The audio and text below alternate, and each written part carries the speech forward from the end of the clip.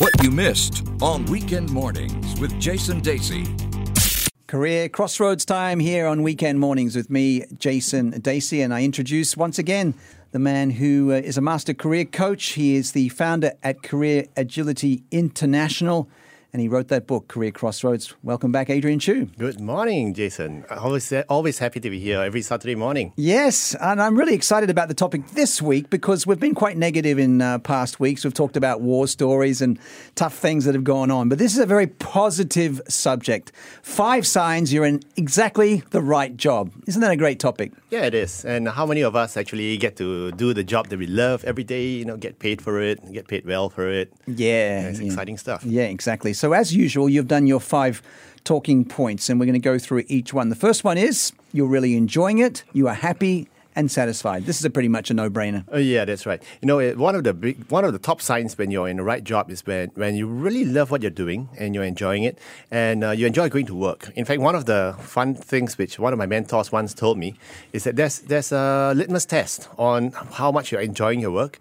It's called the Sunday night test. It's whether you're saying, oh no, it's going to be Monday, going to go back to work tomorrow. Or yeah.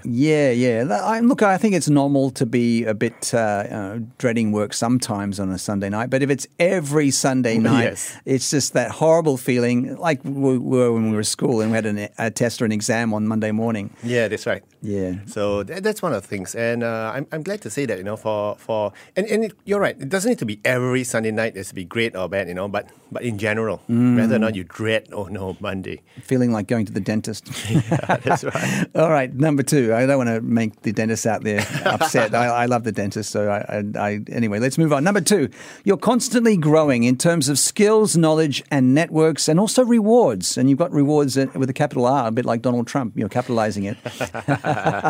Coffee fee. But I think in any job that you're at, you can't remain static. And if you're really good at it, once you get up to a certain level of proficiency, it'll get boring. And if it's not growing, if it's not getting more challenging, if you're not learning new stuff, and you're not increasing your knowledge or skills, you're not growing. And in the long run, you're not going to be happy there as well. That's a good point, because I have seen friends and colleagues who have done the same job pretty much for 10 to 15 years, and they're good at it, and they've got a name in it, but it's like Groundhog Day. Yeah, that's right. Every day is like the previous day. It is. And that, to me, I've been in situations like that, not for 10 to 15 years, but maybe for 3-4 years. I'm thinking, wow, I just did this last year. And especially if you work in the news business like I do, or in sports business, there are like a calendar of events, and you see this event's come on along again.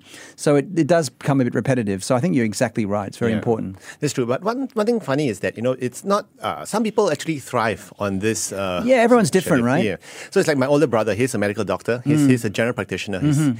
I dread his job. He's cough, cold, sick every day. But he loves it. Yes. So and I ask him, are you growing your job? He says, there's nothing to grow. I just take care of people. And he's happy. He knocks off at 6 o'clock every day. And so some people, different strokes for different folks, I guess. Yeah, I think you're 100% right there. Okay, point number 3 with Adrian Choo, the author of Career Crossroads. There is a good balance. You have time for family, health, physical and mental, and relationships. 5 signs you're exactly in the right job. Yeah. I think in life, everything's all about balance. And if you're talking about work, and all work and no play, it's really, really tough. I'm sure you've been in situations like that before, right? Yeah, definitely, where you kind of getting emails all through the day and night, and you're replying to them, and you just can't really get any balance and any perspective. Everything seems to be about work, and that's all you think about. Yeah, in fact, I just had a client I was talking to yesterday, and he was telling me that his travel schedule was so bad that he only could spend like 48 hours with the family in less than 2 of these a month. Right.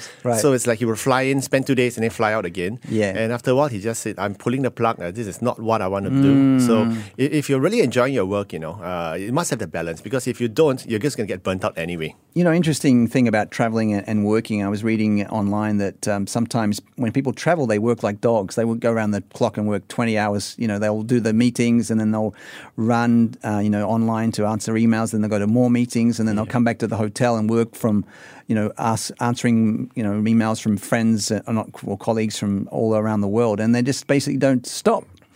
Yeah, and it's funny because I have this other guy I know who travels extensively on business to London, to New York and everything over the past 5 to 10 years. but he's never left the hotel. Right, is that So, right? yeah, that's so sad. Even on weekends, he stays in the hotel, he does work. So I asked him, hey, have you gone here, or have you gone see the Statue of Liberty and stuff?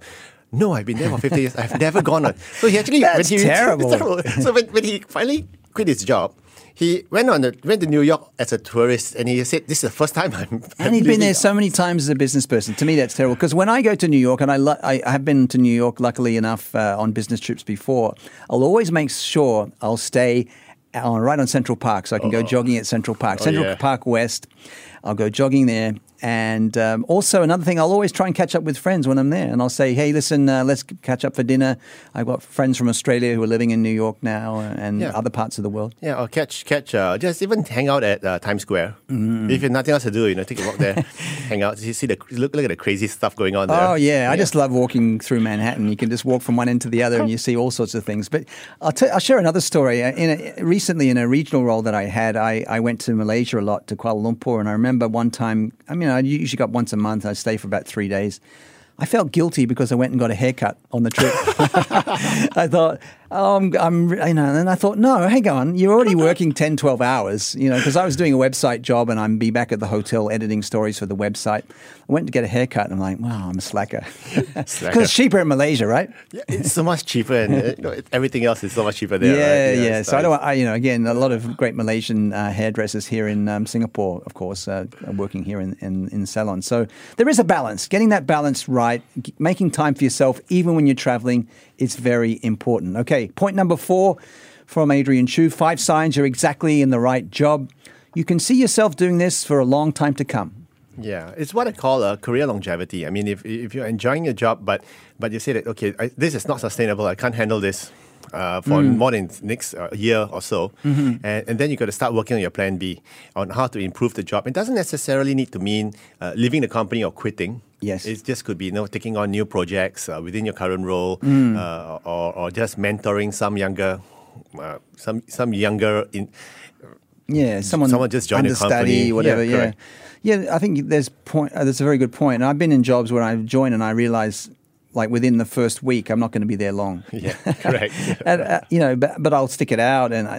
But sometimes you walk in and you just feel right. Everything feels right. You just have that cozy feeling. Yeah. So longevity is very, very important. Correct. And sometimes even within a function, because if you can realize that, hey, this I love doing this, but I can see that within the next year or so, they'll probably outsource this, or maybe an AI is going to come in and take the job. So there's a certain degree of uncertainty there.